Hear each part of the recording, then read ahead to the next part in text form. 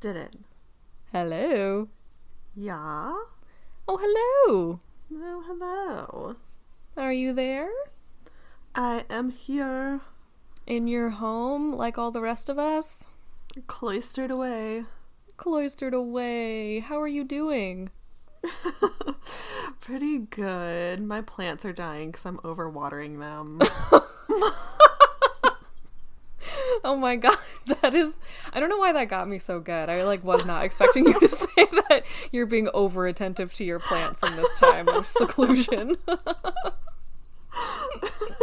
But it makes so much sense. It really resonates, Julia. Wow, your poor plants, they're like, hey, why are you here all the time now? Get out of the house. Yeah. And you're like, I haven't even dried out quarantine. No, I'm like, you're the only piece of outside I have. Don't be mad at me, I'm so sorry. Yeah, but I did bring my plant home from work, and I think it's so much happier because I had, a jade plant at work, and I planted it in, like, the smallest pot possible, and it's just, so tight together, and there's so many plants that have, tried to come up, and now it's 10 plants in one, but they're all smushed together. Oh, I just imagined you playing whack-a-mole with your poor plant as they're trying to grow. They're like, hi, hello, and you're like, no, stay down there. No, stay back down there. Well, I just brought it home and split it apart into 6 different plants. Oh wow, you're pulling a real dad there. I am pulling a real dad, and now I have too many jade plants. Oh, I wish I could take one. I am not a very good plant parent, but I do live in a place where succulents thrive, and so I have become a succulent mother. Nice. Yeah, that's where my giant aloe came from, was San Diego. Julia, I remember I just bought an aloe thinking about your giant aloe because I have a little one, and it already has little new sprouts forming. I think it's going to be a monster like yours too. Nice. Yeah, honestly, I think that aloe died back home because I have not seen it since I brought it back home. But oh my god, really? That aloe was enormous. I know, but I haven't seen an aloe at home in years, so actually that's a good point. R.I.P. aloe. That's so sad. I think they definitely killed it. Guys, this aloe, you started this aloe tiny, right? And then it just became... Yeah, Dad gave me 2 baby aloe plants when I started college. And I went to college in San Diego, and so it was also an environment where succulents thrive. And I honestly just ignored it for 4 years. I left it outside and ignored it, and it was so happy. And every 6 months to a year, I had to repot it in a bigger pot. Both of them, I repotted them in bigger pots. And by the time I came home, I had to leave one of them in San Diego, and that one's probably doing fine. Yeah, right. But they were so big I could only fit one in my car. Yeah, they were literally human sized. We had a Blazer, a Chevy Blazer at the time, and it was the only other passenger we could have in the car with us. Yeah, it was pretty big. I actually got it back to Virginia with me in my tiny little Ford Focus, but it was quite the squeeze. Wow. Well, but hopefully it's doing well in some secluded area of the Virginia house, but we're not hopeful. I think it's definitely gone, because when I got home, Dad repotted it into an even more massive pot, and it was seriously so huge. I think he did get some babies out of it before the big one probably died. Oh, that's good. Okay, well, at least there was rebirth. But yeah, the other one I left with my roommate, so it's maybe doing fine in the LA area, but she also wasn't great with plants. So, well, if it did like being ignored. It did like being ignored, but she probably has not repotted it in anything bigger. So, yeah. It maybe has also sadly bit the dust. But that's actually what started my new love of succulents, is that I had two really cute ones that I had gotten from the 99-cent store just down the street from me, and nice. I'd had them forever, like just like maybe a year or two, honestly. And I truly, this last like stretch of ignoring them was a heinous amount of time. Like, it was a very long time. And then I looked at them and they were like doubled in size, and I was like, okay, so this is my key that I am, despite everything to the contrary, all data pointing in whatever direction, I am a good succulent parent. So I bought a bunch of plants. I think LA is a good succulent parent. Southern California is a good succulent parent. Well, it's been great timing, because honestly, I just right before all of this, sort of started hitting, I was still kind of grabbing. The 99-cent store actually has like a decent like little plant section right as you walk in. I think it's like all the plants that kind of like, fell off the truck or whatever. But they have some really cute succulents, so every time I feel like I'm rescuing one from their little area there. So I have like 10 now, including an agave plant that someone in my building gave me like a couple months ago. Nice. And I repotted all of them. They had like the cutest pots at the 99-cent store. And so now I'm just like, I feel like other people were, I did not do any, I mean, I did some stocking up, but I did not do any hoarding for sure. Except if you want to count my succulent buying pre-coronavirus. Yes. The succulent stock up. Oh, the succulent stock up. It has been bringing me a lot of joy, I will say that. I have a little patio area that I can go out to, and even though it's been raining, that's the thing too. I feel like I need to protect them, because I'm like, I know you guys don't want water, and so I keep trying to like bring them under my like little overhang of the part, like partial part of the patio's covered and part of it's not. So, but that's the beauty of Southern California. It doesn't actually like rain. I mean, it like rains, but it rains like succulent amount. Well, not recently. It's actually been really weird. It's feeling really apocalyptic here, because right around the time that it was like, oh, we all are going to need to stay inside for a very long time, right at that time, it just started like downpouring. And so it's been raining for like, today was a little bit better. Like today and yesterday were like the kind of clouds breaking up sort of thing. But it's been like a couple days of actual, I don't know if I would go as far as to say downpour, but I would. I mean, I literally just said downpour, so I like maybe should have done that. Can't turn back now. I know. No, I can't go back now.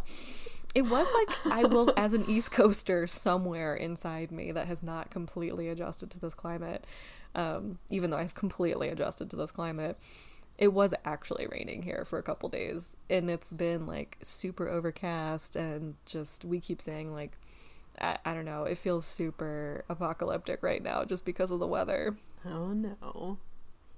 Wow. Hopefully that'll clear up, and Joy, stop playing with that. And I'm also, as I have been saying, I mean always, I feel like this maybe goes without saying, but I am extremely grateful to also be self-isolating / potentially full quarantined with cats. Yes. No, same. It's definitely, he's gonna start playing with his ball in a track, you know, that toy. Oh yeah, so it's gonna be really loud. It's gonna be super loud. As we're like, oh, cats are so great, they're such good companions, I love them, they're so entertaining. He's like, how can I fuck with your audio? Get out of there, Junie. You have so many other toys that are soft and quiet.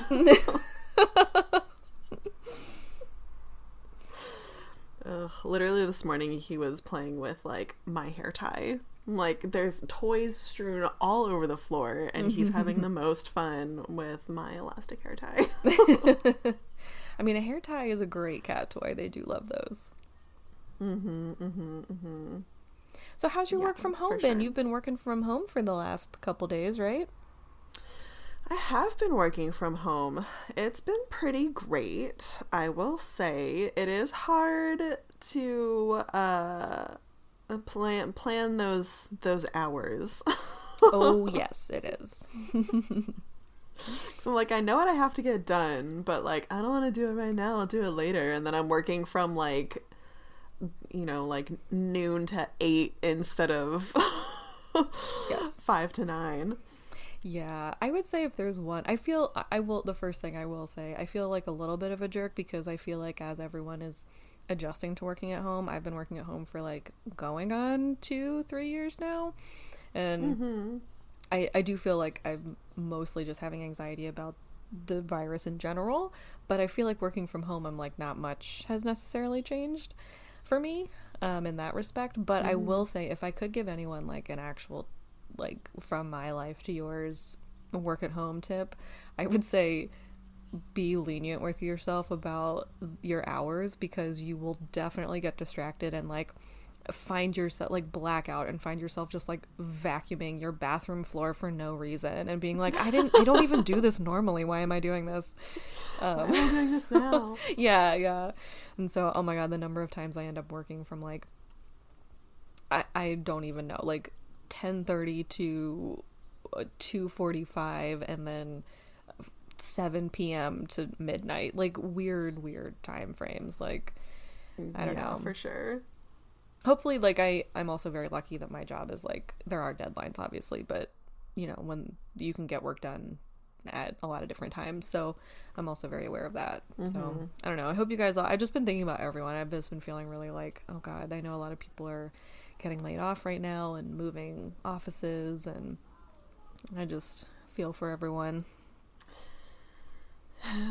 Yeah, for sure. Well, I can say from my work experience, I only work in Maryland, but I'm pretty sure this is true for many, if not all states.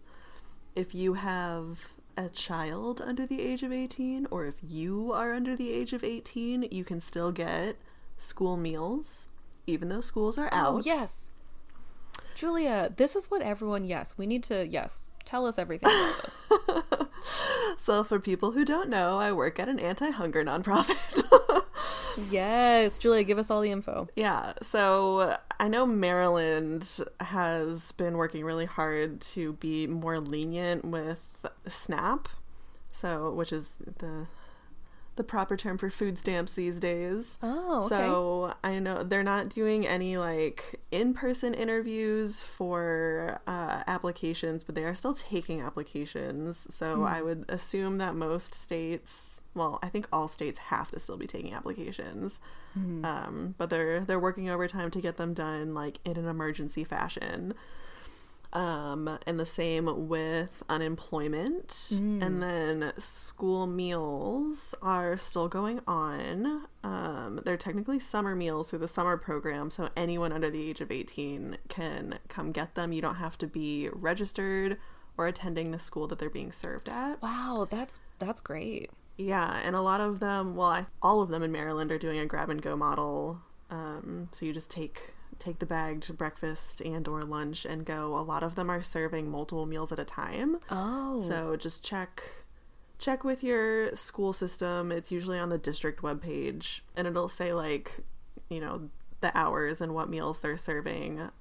So yeah, we have a couple of them here that are doing like a Monday, Wednesday, Friday model and letting you take 2 days worth of food at a time. That's great.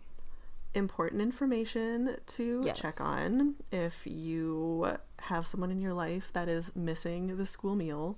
Yeah, truly. I mean, that's such an important thing. Yeah. And then the other thing I would say is for WIC users, I know in Maryland, we tend to be pretty lenient on WIC products in general, but we are also working on getting the number of and types of products that WIC users can buy expanded. Sorry, for those of us who don't know what WIC is. WIC is the program. It's a state-run program for it's not just women and children, because they let single fathers use it too, but it's for children under the age of 5 and pregnant mothers. Got it.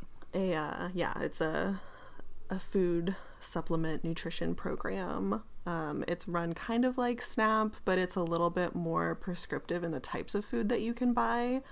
So SNAP benefits, you go to the grocery store, you can buy anything you want except for like hot prepared meals and like household goods. You can just buy like food ingredients. Mm-hmm. With WIC, they have like a specific like basket, quote unquote basket of food that you can buy. So it has like, and I'm not very good at knowing what foods they can buy, but you know, like formulas in there. I think like diapers and baby wipes might also be in there, but then like you get, you know, per month you get like 16 ounces of like a specific brand of peanut butter, and like, you know, a bag of like black beans, or a can, or like if you want juice you have to buy like the right size and the right type. So it's a little bit harder. It's a little bit harder to do.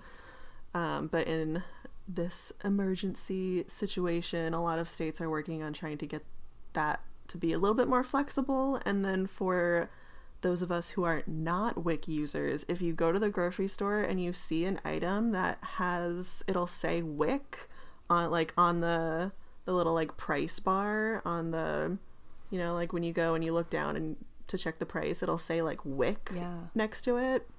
And that's WIC, right? WIC, yeah. So those are items that WIC users, like, they can't buy anything else. So if there's another option for you to buy, use the other, like buy the other option, so that the store doesn't run out of WIC approved items. Yeah. Oh my gosh, Julia, such a good PSA. So PSA on food. And then of course support your local businesses and restaurants and all that, because they're struggling too. And all your local, yeah, exactly. I can't imagine what, you know, say even my favorite local coffee shop is going through right now. It's such crazy times. I will say too, I don't know if these are probably not hacks. I feel like other people have found these out, but this eased some of my anxiety. I finally signed up for HelloFresh, and I mean, not to like promo another promo from another podcast, but I did finally use them. That's why we drink promo, and it really is a good deal. That first week is like a ton off, and I felt a lot better about, you know, having enough food just delivered in. And I did also find it was definitely more expensive than it, but I think it's because it was recycled. I found a recycled toilet paper company online that's doing a really good job of rationing toilet paper right now. And so you can buy, it's normally a subscription service, but you can buy just, you know, one item at a time, like one, and they like, obviously I bought like an eight pack, and they'll send it to your door. So that was kind of a good find too. It's called Number 2, which is cheeky.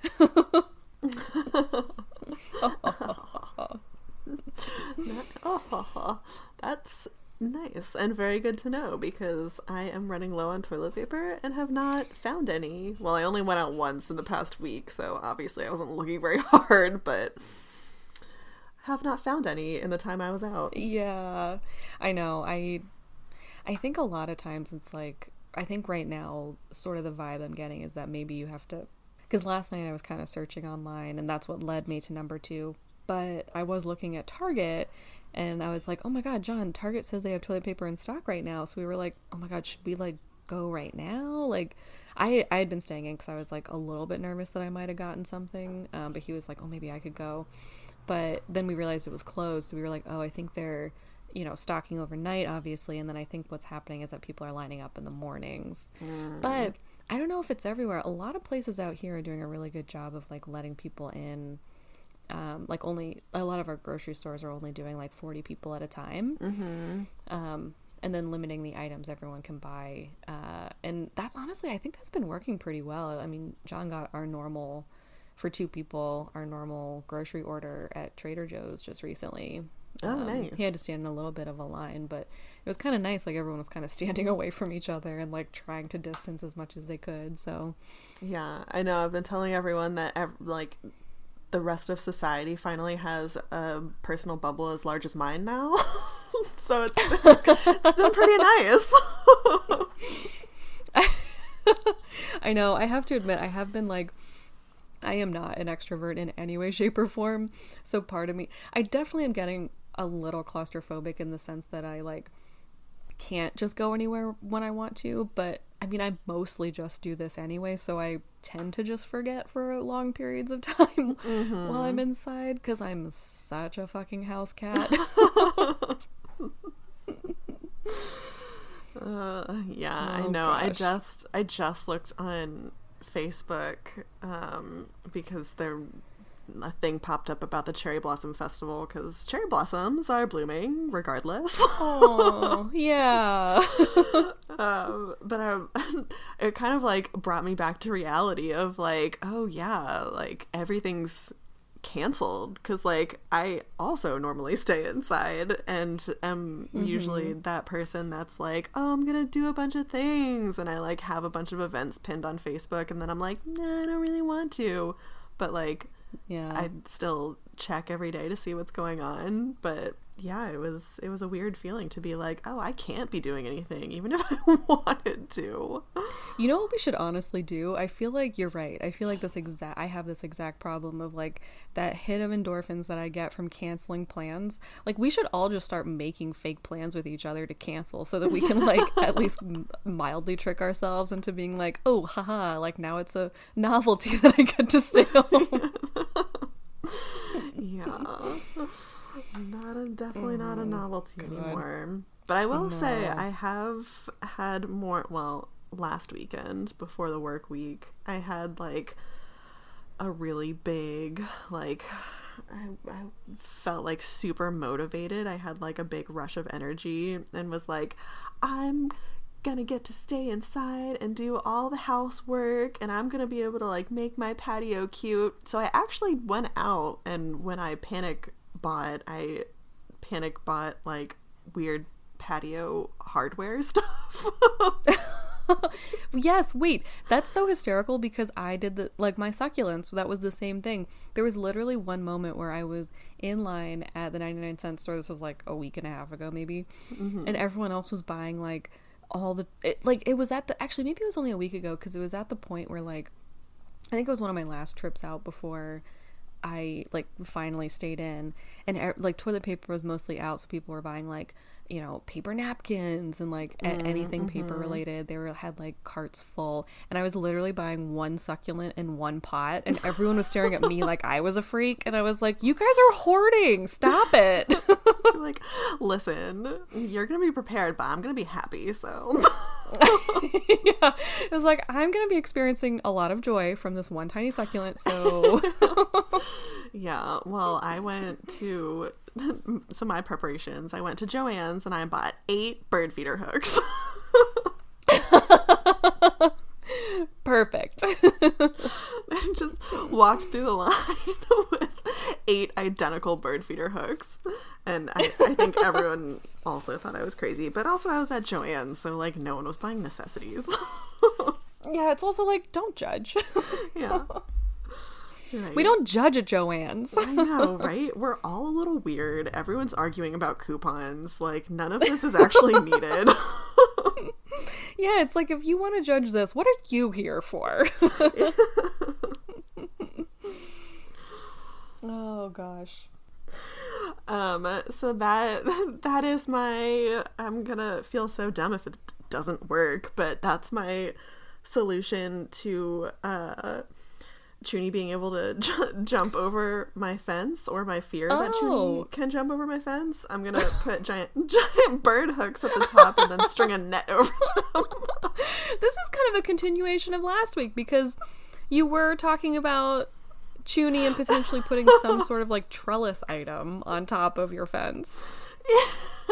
Yeah, well, I decided I don't know how to attach a trellis, but I can attach bird feeder hooks. To stick up like a foot, and then they have like the hook down, you know, like they're kind of in like the U shape, so I'm like, if I put a net over it, then it's gonna look like there's gonna be like a foot of net at the top, but then it's gonna like come out a little bit, so maybe he just won't try to jump because he'll look up and be like, oh damn, there's a net. Don't want to run into that if Wile E. Coyote taught me anything.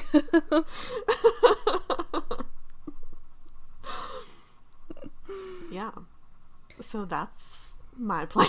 Oh man, actually, so should I do my first of all, I don't think we even introduced this podcast. This is Paranormal Captivity. If you're already 20 minutes into this and didn't know that, I'm so sorry. And B, should I do my traditional try to segue what the hell we're talking about into the book? Yeah, I guess we could talk about this book. Well, okay, here's the thing. I do agree with you, it's very boring. But there are some parts in this section in particular that I'm real excited to talk to you about. Yeah, okay. And the first one is the segue. Oh. So the segue is Chuni maybe trapping himself in a net and Coco trapping himself in a weird occult pyramid. That's true. That was a very weird part of the book that I was like, oh, we're getting into some like mystical sci-fi type of something. Yeah.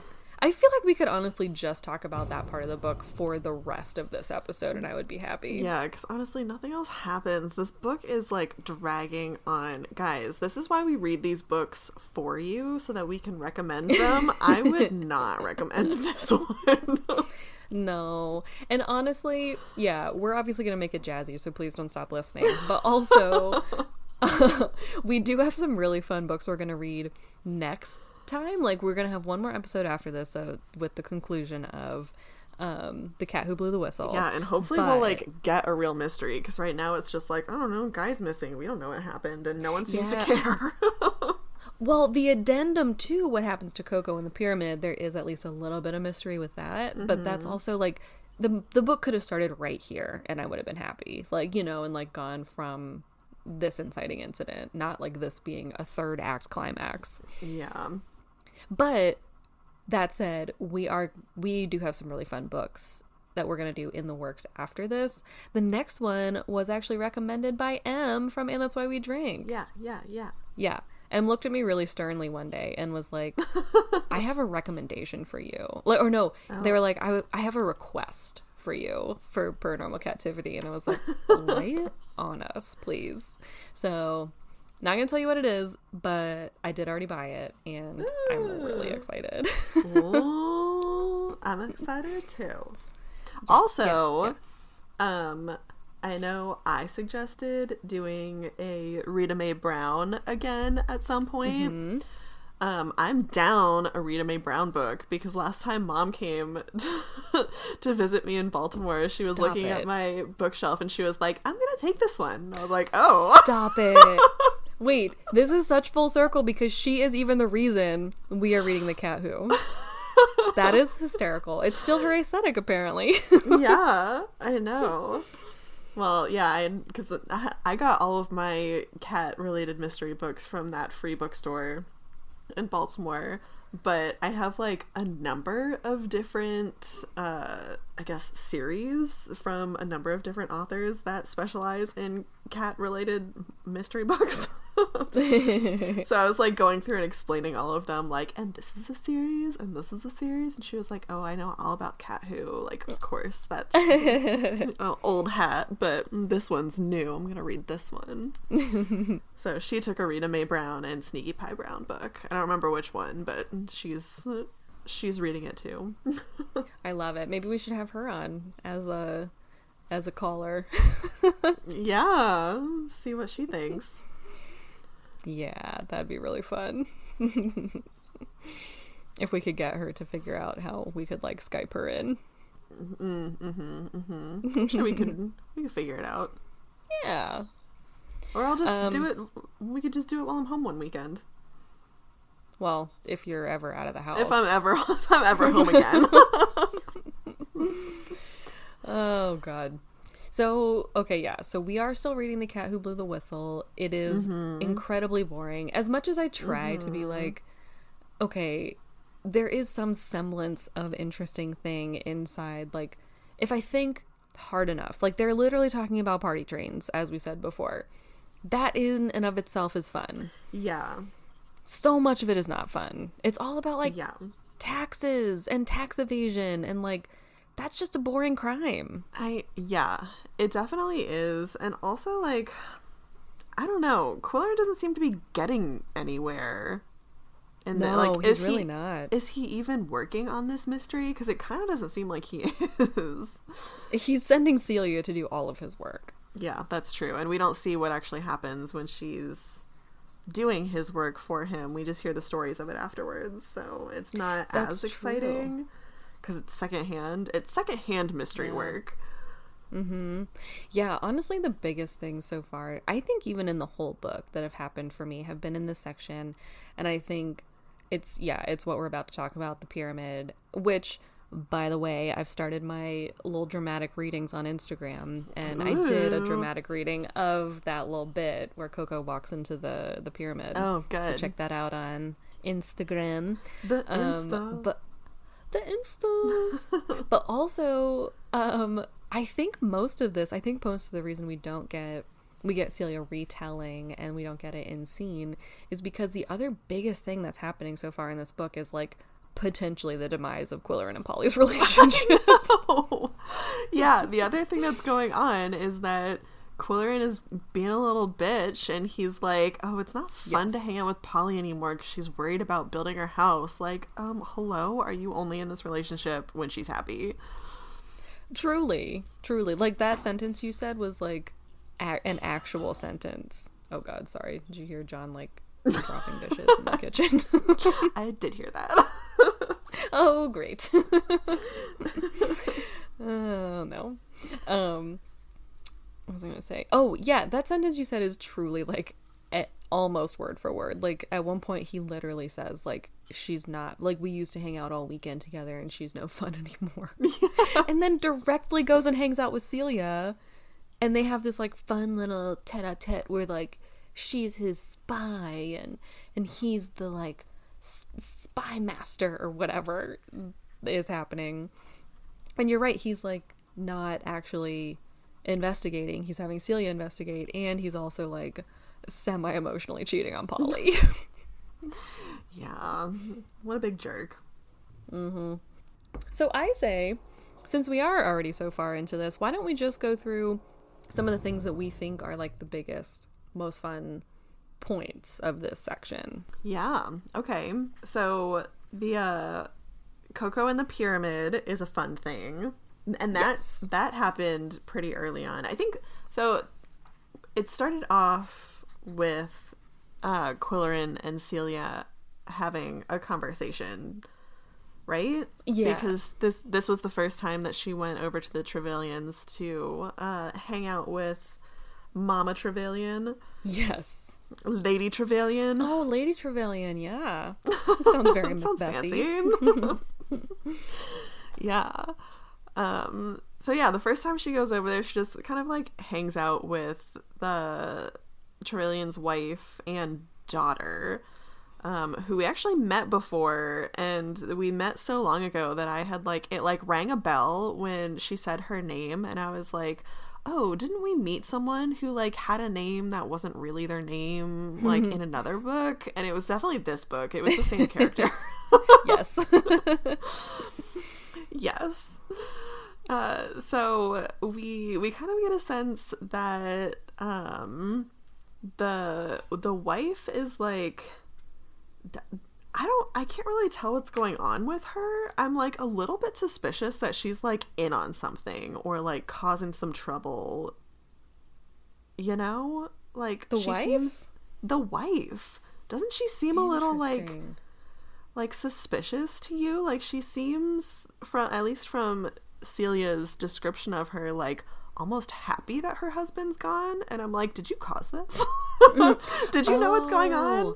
That's interesting. Yeah, I guess I didn't take it that way. I took it as like, but you're right, she is very happy that her husband's gone. I think I took it as like, he's an asshole, and she was like trying to like, I mean, that could definitely be it too, to be rid of him. But it is true. I mean, that would be a good twist actually if she was somehow involved in it. And twist. It would be, and like now she has the money to take herself to fucking Switzerland. Wait a minute. Yeah, right? This is going to be one of those moments where, like, we predict an ending that we want, and then it isn't. We write a better book than Lily and Jackie. Yeah. Oh, God. Yeah. Yeah, so the wife is definitely happy her husband's gone. The daughter seems like very stressed out, I think probably because she inherited a business that has already been run to the ground. Yeah. And has also never been able to do what she actually wanted to do in life. So I'm waiting for the wife to be guilty of everything and the daughter to finally be like free of all of that and be like, I'm gonna start a catering business or, you know, something. Oh, yes. Yeah. Oh, Sorry, should we hold an ambulance? Yeah, I was gonna say, should we hold? Yeah, true. No, I think you're totally right, because I actually got the sense that oh shoot, I forget her name because she gave like a bunch of fake names, but the daughter who's the accountant. Tish. Yes. Tish.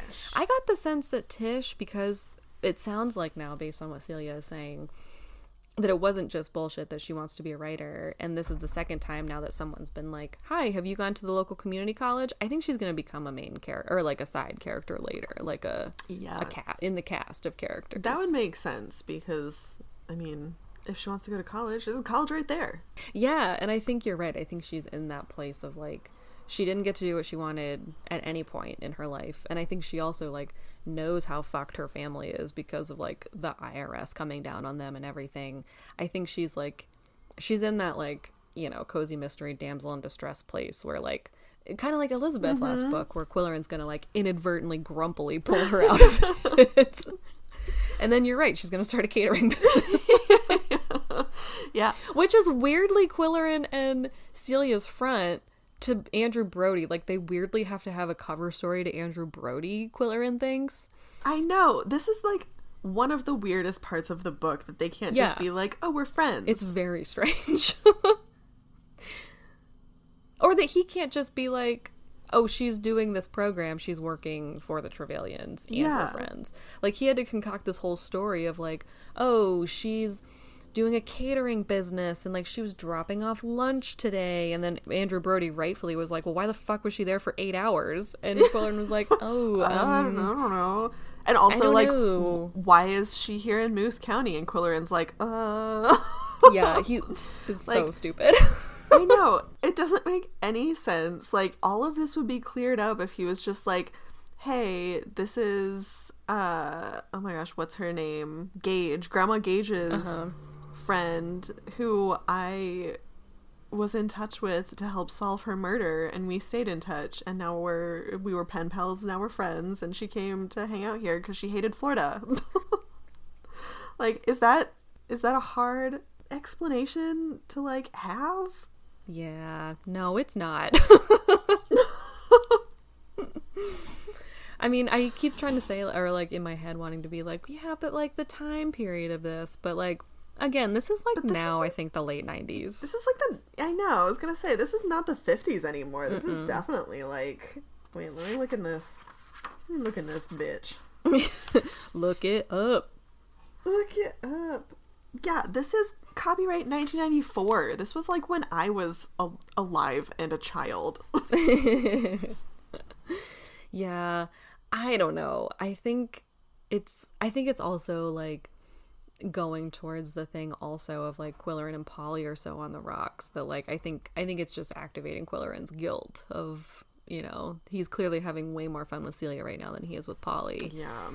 And that's clearly making him feel very guilty and act out. But he keeps throwing it in Polly's face to make her jealous, when he could easily use that explanation to be like, hey, let's all hang out because we should all be friends. Yeah, or like, instead of demanding that Polly just stop thinking about her house, like offering her real actual help, and not even help, like he's kind of offering her help in the sense of like he wants her to outsource a lot of these things, but she's already said that she doesn't want to do that, so he could be offering emotional support, maybe, which he's not.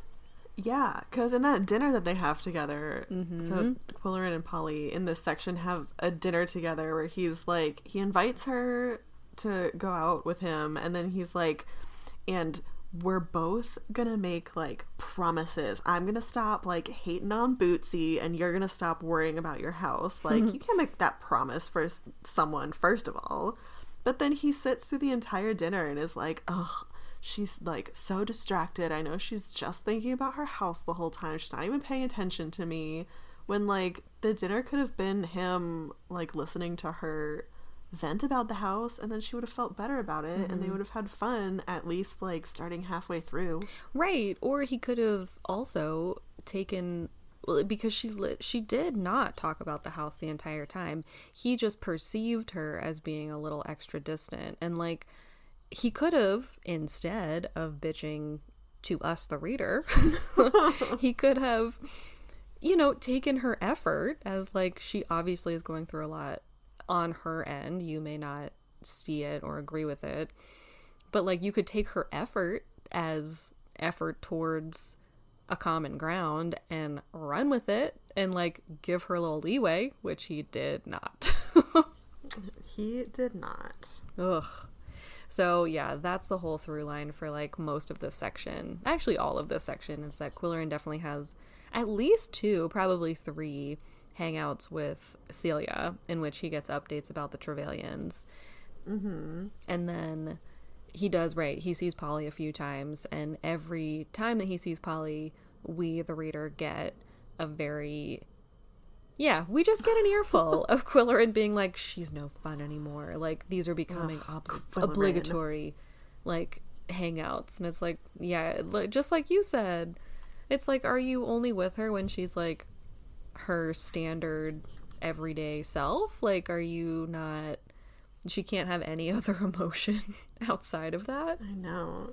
Yeah, he's definitely not the supportive man friend that anyone would hope for. Yeah. Well, either way, can we pretty please talk about the pyramid now? Yes, tell the story of the pyramid. Also, can you hear... Oh, there he is. I see him. Can you hear Mushu thumping around upstairs? Mushu! No, I can't hear it, but maybe I will on the mic later.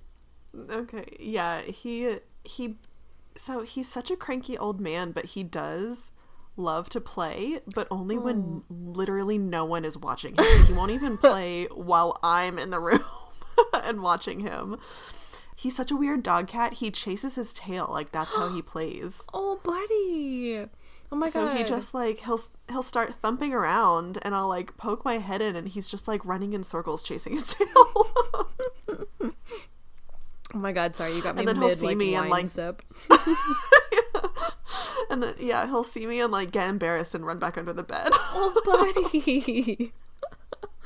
Oh my gosh. Such a little weirdo. But yeah, he was just thumping around upstairs, so I can imagine he was probably chasing his tail. Oh.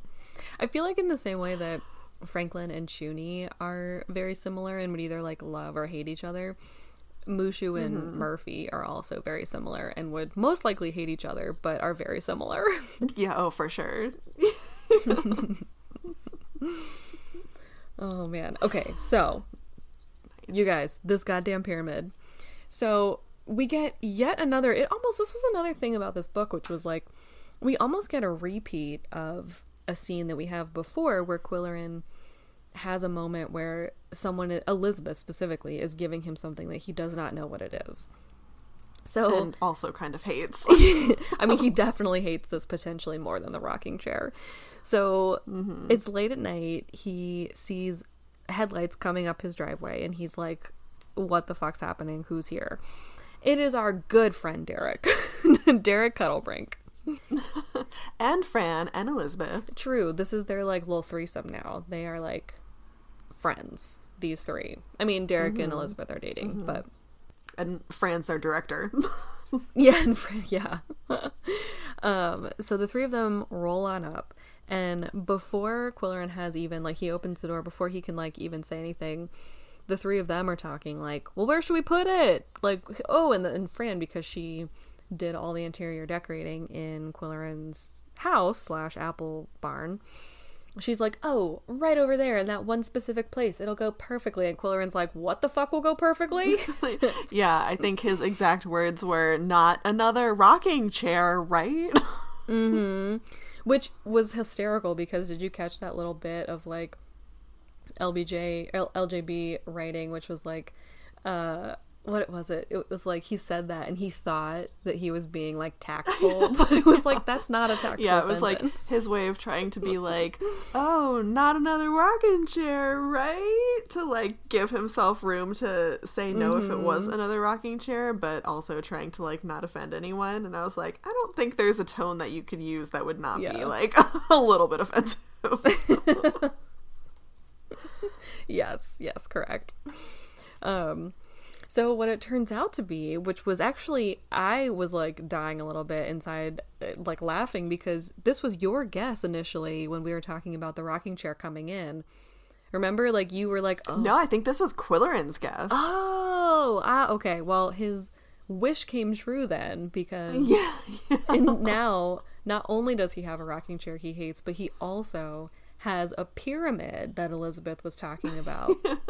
So I don't know a ton about spiritual pyramids or like their significance, but it sounds almost in the same realm of like tarot cards, or almost like, I was even thinking like a friend of mine once went to like a sound bath, and it was really like, she just said it was like a great experience, and she had like all these like new revelations and whatnot.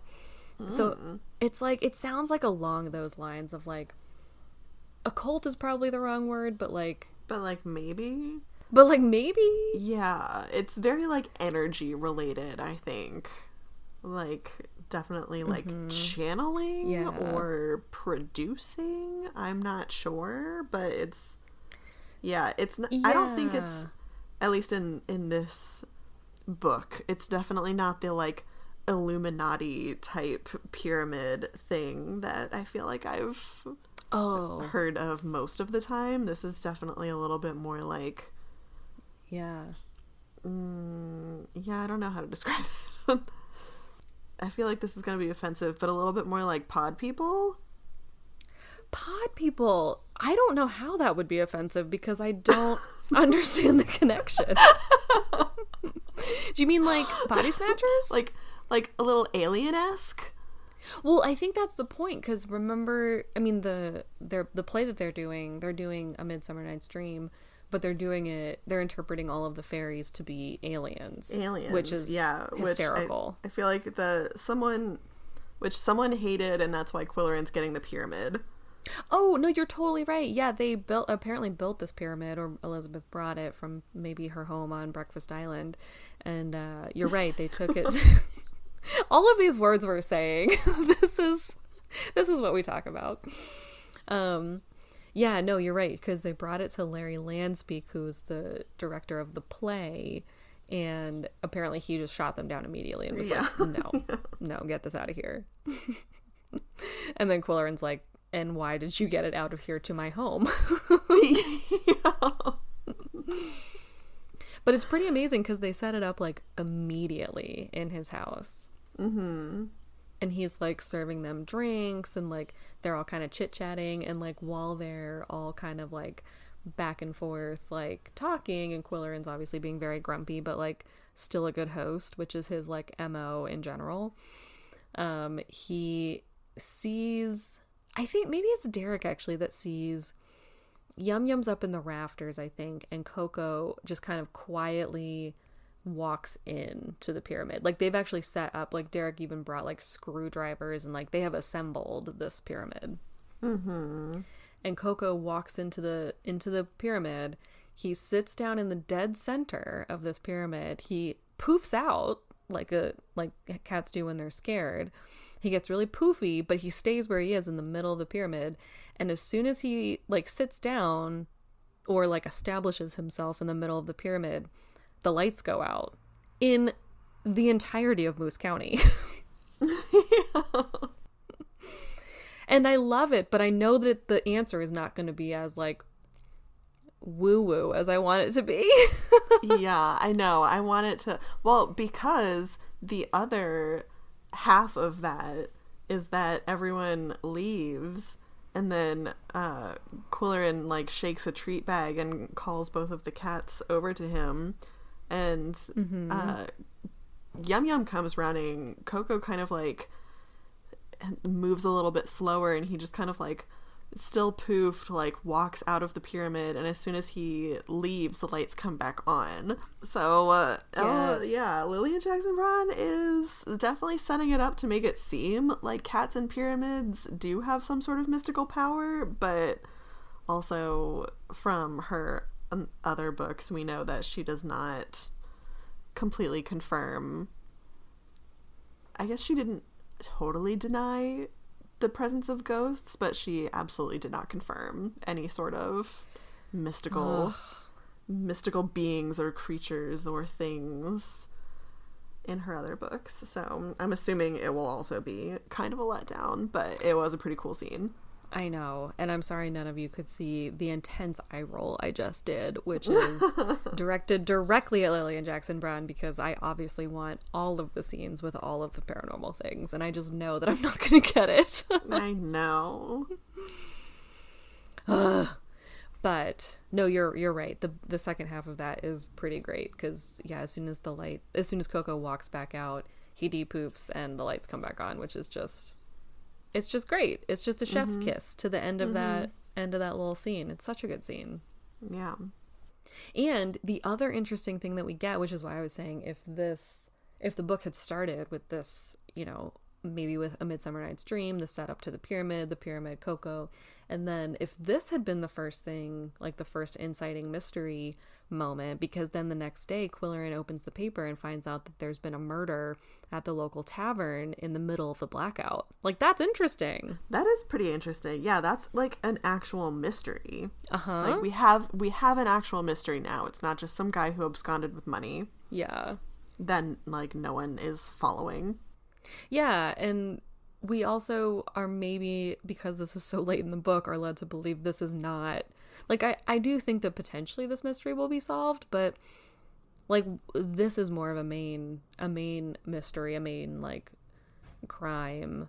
I mean, this is literally more of a crime than what has happened so far. It's also a more interesting crime because the guy who it was like a stabbing in a bar, and the guy who got stabbed, I think was identified, but he was like, no one noticed him in the bar, and so it was like apparently a really busy night. It was a soccer tournament on TV, and so everyone was kind of like rooting for their own teams, or, you know, like not paying attention to anyone else. So it was kind of like no one saw it happen, because the lights were out, but also everyone was distracted, so no one even remembers like who his companion was. So it really is like more of a like, ooh, you know, like what was going on over there kind of thing. Yeah, it honestly has like kind of a fun Twin Peaksy vibe of like, you know, very mysterious, very paranormal, but also really rooted in like the real world. Like it feels really like that's the story I want to like hear. But you're right, it feels like this is going to be kind of a side story to the main mystery, which we've already been given, unfortunately, which is about model trains. Yeah. Damn model trains. Yeah. Also, this one has already like sort of been linked to like drug trade and like drug use, I think, because like wasn't that kind of where Quillerin was going with like I think he was like linked to the person who got stabbed with the Trevelyan's son and like the construction company. Like wasn't he one of the people who was working on Polly's house? And I think they were trying to link it to like, oh, you know, Trevelyan's son was like, he's straightened out now. He's like, you know, definitely a, you know, hard worker. His construction company's doing well, but like he had some problems in the past, and like especially in high school, like he was kind of a troubled youth, and like this guy who got stabbed was like his friend from that time period. Yeah, that's right. We do get some confirmation about that. Although I guess if I had to guess looking at it, you're right. They do confirm, or at least as far as like Quillerin sleuthing confirms, Quillerin goes to talk to the old train conductor who drove or was the engineer for the party train at the beginning. and he brings up a lot of, sort of in the way that in past books we've gotten like a historical mystery connected to the real-time mystery. We sort of start to get that, because then we get the picture of like who is it, Trevelyan Senior's wife, her dad is that conductor, and his last name is Penn, who then full circle is what Trevelyan's daughter uses as a fake last name when she talks to Quillerin. It's like a whole thing, and like it turns out he seems to know a lot about, at least he's been estranged from the family because he hated Trevelyan Senior so much, but he does at least know, I think it was him, right, that confirmed that Trevelyan Jr. used to hang out with this guy who is the guy they think was killed in the bar. But again, it's like, yeah, it's like a very slippery, like mysterious thing of like no one could remember any of them except that he had a ponytail, and people were like, everyone has a ponytail in this county. Yes. But yeah, you're right. I think they're trying to, I think that might be a red herring. I think they're trying to put it on like Trevelyan Jr.'s like troubled past, but then I don't know. I wonder if somehow it's going to turn back to like, honestly, maybe it still is. Maybe Trevelyan Jr. is a part of it in with his dad in everything, and is like killing people off because they know too much, or because maybe they were drug running with it within their, you know, credit union cover or whatever. I guess I could go a bunch of different ways. I honestly don't feel like they've given us enough clues to figure it out. Yeah, no, it's definitely like a sporadic mystery and nothing, no like real information and nothing connected so far. I know. I feel like we're going pretty hard on this book, unfortunately, this time, but this one really is one of the more like disconnected ones in my mind, unfortunately. Although it is super fun. I mean, it has the pyramid, and it has Coco, and it has the blackout, and so like yet again, that would be a great story. Like what if Coco time traveled in that pyramid? Like what if it like took him somewhere for a minute and he witnessed the murder in the blacked out tavern? We don't know. Oh my god, that's why he knows so much. He has pyramid energies. Oh my god, that's why he knows so much. You're totally right. He's an omniscient being now. Yeah. I did have a moment where I was like, if I'm quarantined as long as like this, who knows, potentially could go on, should I just like start writing a cozy mystery myself? I mean, yeah, duh. We'll see. Maybe John keeps telling me I should put up chapters for a Patreon, so we'll see if that happens. Ooh, yeah, that'd be fun. I had an idea already, but now I think I should write a quarantine cozy mystery. Quarantine cozy mystery, yes. But that's besides the point. I don't know what else to say about this section. Yeah, I'm gonna go ahead and flip through and see if there's anything else. Okay. Because I feel like by the time I got to the end of this section, I was like, okay, this is getting like a little bit more interesting, but like that's when the murder happened, and I think that's kind of what got me, was like, yeah. All right, this is like an actual like something that my brain can like grab onto, because the rest of it's just so like mundane. Yeah. But yeah, I think that's like kind of pretty much it. This also was a shorter section, so not as much happened just because it was like a chapter less than we usually read. Yeah. But yeah, that's kind of, I mean, honestly, that's kind of it. When we learn that the old conductor is the Trevelyan grandfather. I guess he's not a Trevelyan, but he's Mrs. Trevelyan's father. Quillerin does. He's a Penn. But Quillerin does push for a family reconnection now that Trevelyan's like kind of, I mean, he is out of the picture. We don't know if he's like permanently out of the picture or not, but Quillerin does push for reconciliation. So I'm expecting that to maybe happen. I don't know if he's gonna become a like more permanent character, but maybe he and Tish could have like a nice moment in the future. Mm-hmm. Which I think that would be nice if she like distances herself from the family. She can maybe get back on her grandfather's good side, who she's never met.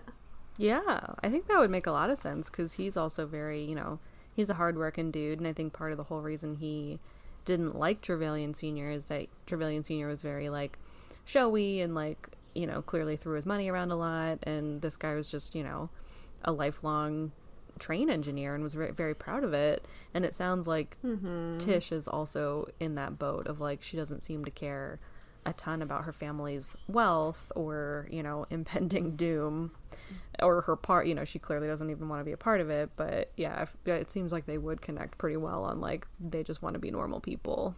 Yeah, I don't know. I think we covered it. We didn't cover it in order, but we covered it all.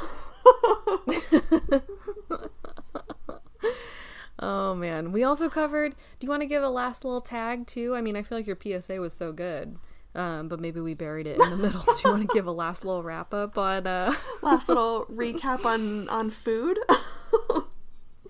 Yeah, and on school lunches that are being extended, even though school is not in session. So school meals are still available. Check with your school districts for sites and for schedules. Hopefully the one nearest you is giving out multiple days at a time, so you don't have to go out as often. Let's see what else is going on. SNAP benefit rules are changing. They're being more lenient. Applications are still being accepted. In-person interviews are no longer happening. They're trying to do everything over the phone. Oh, good. Same with WIC. In-person clinics are closed. In-person interviews are not happening. They're pushing deadlines for like recertifying benefits and trying to do as much over the phone as possible. People are still working though, so if you have any questions or concerns, call your local state agency or your local district agency or your local clinic. Someone will get back to you. Yeah, let's see what else. Seniors, I don't have as much resources on. I don't really know what's going on, but I'm pretty sure Meals on Wheels are still delivering. I don't work as much with the senior hunger as much as child hunger, but pretty sure Meals on Wheels is still going along. That's more of a charitable sector area, which we work with federal and state benefits, but I'm pretty sure like local food banks are still open. Their hours might be different. They might be distributing food a little bit differently, but definitely reach out to local food banks if you are needing that assistance. And yeah, that's kind of it. Bravo, Jules.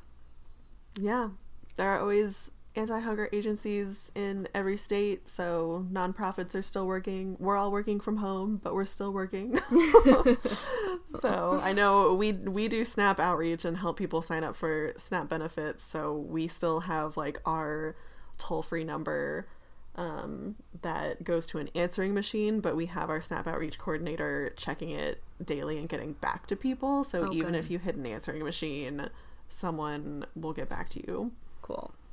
I can speak mostly just for our organization, but are still working and trying to make sure people have food during this time. So my guess is that in every other state, even if you get an answering machine, someone will get back to you. Yeah, and if I've seen anything, I mean, this is obviously not within any quite as a an altruistic, industry as yours, but when I have seen people, like, this is so unprecedented that the people who are working in the fields where the places where things are changing, like even with and that's why we drink with the booking agent, like the things that are happening have been so unprecedented that maybe our normal questions, like when will a show be rescheduled, or when will you know, when will something happen, or when will I get a certain email? Like, those things are, like, those people are still working on those things. It's just, right, you know, yeah, taking a lot longer, unfortunately. Yeah, definitely. Well, in general, we just hope you guys are all doing well. Reach out if you guys need anything. I mean, I don't know that I can send you anything from my home specifically, because who knows if any of us have been infected, but let us know if, you know, what we can be doing to help otherwise, just content-wise or in general. Yeah, we hope you guys are all doing well. We know, you know, it's hard being, you know, where we are now, which is wild and unprecedented. Yeah. Well, if I can help in any way, it will be trying to catch Mushu while he's playing with his tail. I will post that video please. if I can. Please do that. Please. And yeah, I think I mentioned before, but our initial instinct was to post our dramatic reading series on Patreon, but I think we're going to put those up on Instagram from now on, just in case that's, you know, just because that's more public for people right now, just in case it's helping. And yeah, let us know if there's anything else we can be doing. And yeah, we're just sending you and your pets and everyone all the best. Yeah. All right. Well, bye. Bye.